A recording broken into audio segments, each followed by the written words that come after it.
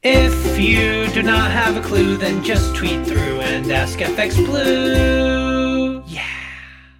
Hello, good morning. It's Thursday the 3rd. I'm FX Blue and this is the market brief. So Boris was on. He was on for Prime Minister's questions again yesterday, and it was another pretty fiery session, but he got through it for now and he appears to be weathering the storm. Some MPs have stated their intention to write letters of no confidence, but so far any open revolt has not materialised. To help move on and sweep Partygate under the rug, don't forget that will be another scandal there. That rug was bought via questionable funding in his flat renovation.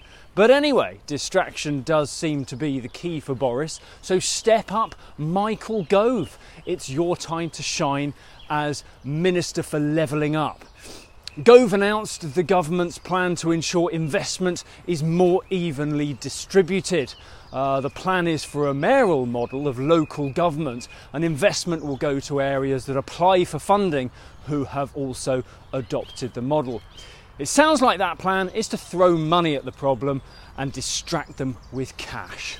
We've all been there after all, right? From the city, the MPC is expected to deliver another quarter-point rate hike today, and that will have an impact in the market. 25 basis point hike should see sterling consolidate recent gains, and that could bring the target of 136.40 back into play against the dollar. We touched a high of 135.90 yesterday. Naturally, if they surprise us with no rate hike, it will shock the market rather, and we can expect a sterling sell-off today, but chances are they'll deliver to script.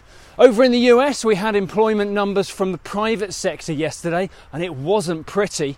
The market was expecting to see a lower number of jobs created, about 200,000 new jobs, but the data confirmed that over 300,000 jobs were actually lost last month. A bit of a downside shock, to say the least.